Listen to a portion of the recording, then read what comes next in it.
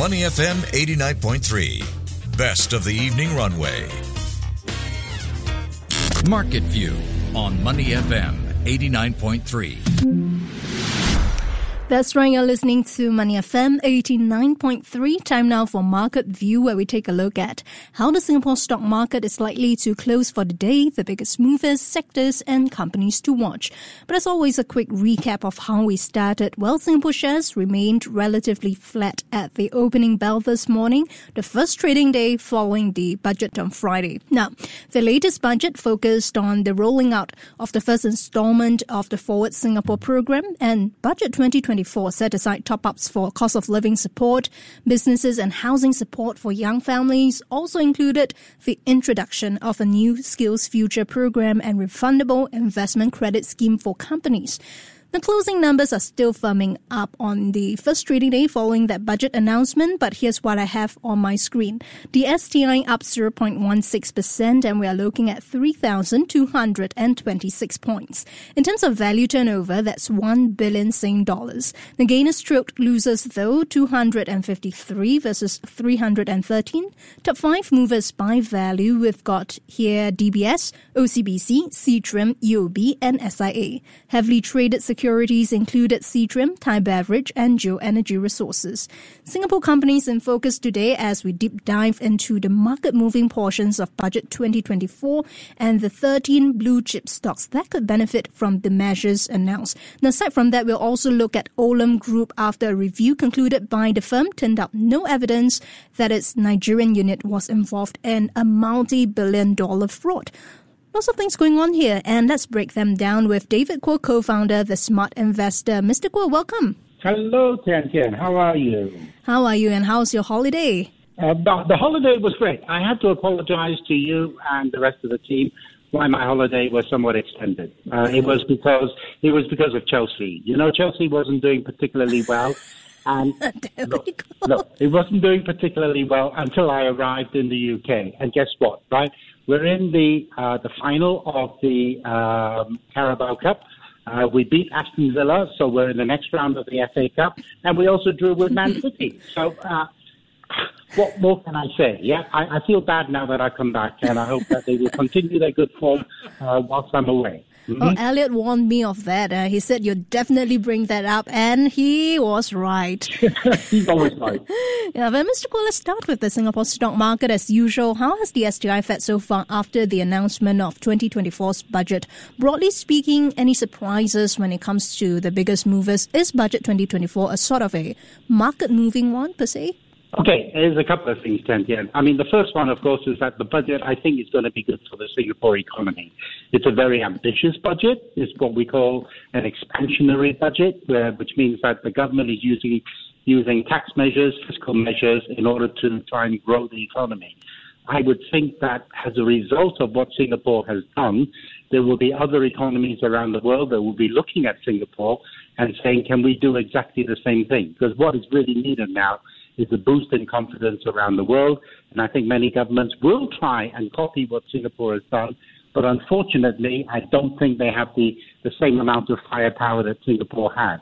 And that is primarily because Singapore has massive reserves and it has the ability to do that. Other countries, on the other hand, have massive amounts of debt. And I don't think they're in the same luxurious position that Singapore is in. So, I think it's definitely going to be good for Singapore's economy. And as a result of that, it's going to be good for Singapore shares. Now, the other thing that caught my eye today was Yen Ting. Yen Ting was one of the biggest leaders on the STI today. And I think this is on the back of the travel data that came out from China. So maybe people are putting two and two together and saying, could it possibly be that because outbound travel in China was strong, and many of those Chinese tourists are coming to Singapore? And, of course, one of the main destinations will, of course, be Genting. Mr. Kuo, now I want to zoom in on the budget and the movers. This article by the Business Times citing Maybank Securities and RHB, some 13 STI constituents, they are expected to benefit from Budget 2024. In particular, the report included financial institutions such as the likes of your big banks, and they could benefit from that $5 billion future energy fund. Your thoughts on the matter?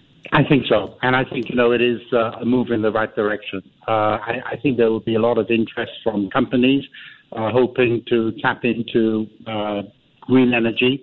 And as a result of that, I would think they will be going to the banks to try and sort of borrow money in order to make Singapore a much more pleasant place to live in. So, like I said right at the outset, this is a very ambitious budget.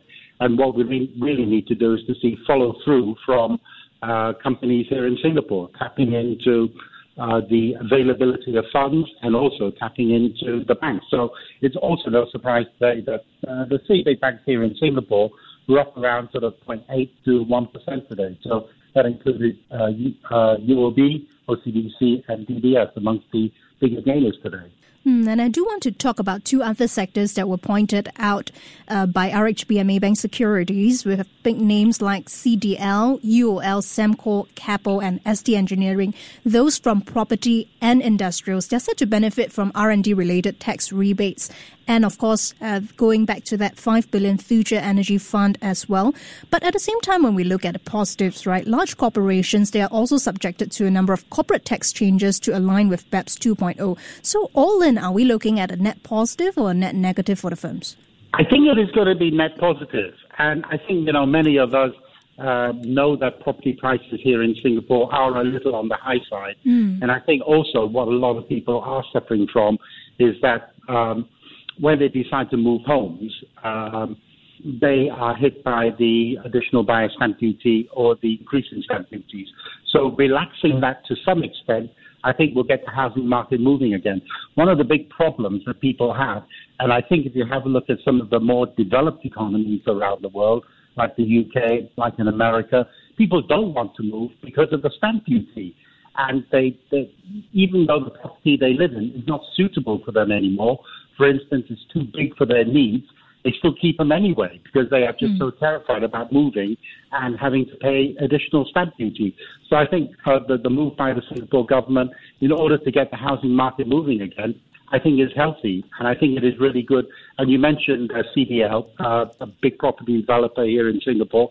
I think it is good for them. So in general, I am really pleased by what Lawrence Wong has done, the Deputy Prime Minister. Don't mind me looking at telco now, Mr. Kuo, especially with that nationwide broadband upgrade.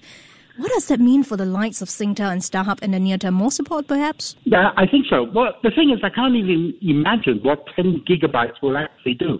I mean, at the moment, I would have thought that the internet was fast enough, but what they're saying is that eventually, when we need more computing power, that we are going to need faster broadband speed. So Singapore is one step ahead of everybody else, and they're trying to upgrade the internet infrastructure here in Singapore by stepping up from 1 gigabyte to 10 gigabytes.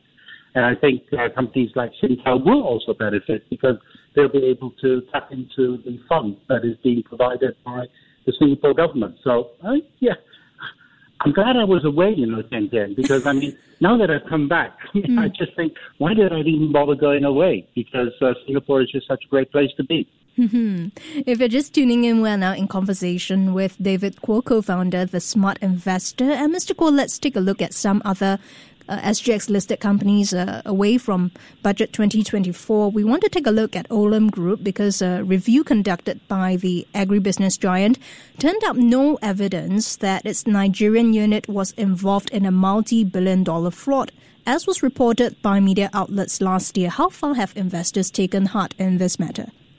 Very much so. I think the share price of Olam was up significantly today. I think the last time I looked, it was up around sort of 10% or 14% today. So I think, whatever cloud was hanging over Olam has now completely dissipated.